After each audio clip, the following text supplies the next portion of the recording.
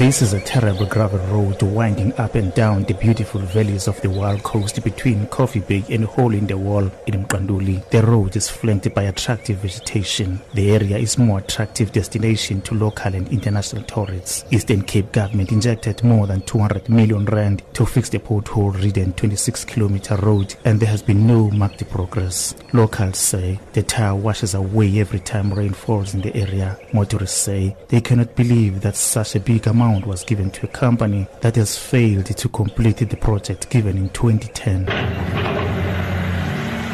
Mqanduli is a taxi operator between Coffee Bay and Hole in the Wall. If by the end of January 2019 this road remains like this, we're not going to vote for this government, because that would mean government is not working.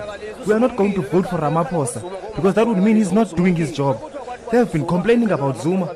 They must deliver now, because Zuma is no longer a president. Mqanduli showed the SABC News his taxi, which he claims has been damaged by the state of the road.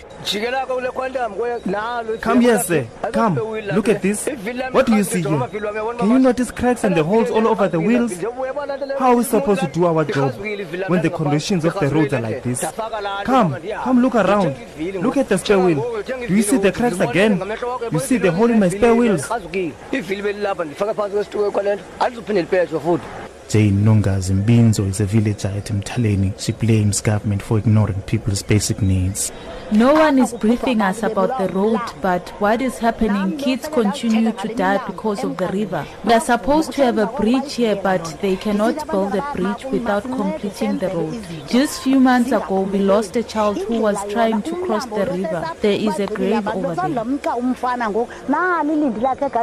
One of the tourists visiting the Wild Coast, Karina van Herden, says the area has the potential to attract more tourists if road infrastructure is attended to. I think if the roads are better, more people will come without a doubt.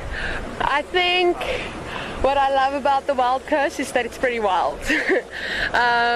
It's away from the rushed life, it's quiet, and nature is just spectacular. So it's beautiful to come here and relax and unwind. Roads and Transport Department spokesperson Kuselo Ranje has confirmed that a tune of 224 million rand has been spent in the road construction unfinished project. Since 2010 to the financial year 2017-18, over 224 million has been spent in the project. In the event that there are any interventions that we need to do now as the Department of Transport, we can begin to do those interventions to make sure that at the end of the day, these construction projects meet the needs of the communities. It has transpired that there are a number of roads that are not completed or below standard in the Transkei region of the province. I'm Nkululeko Nyembezi, Coffee Bay in the Eastern Cape.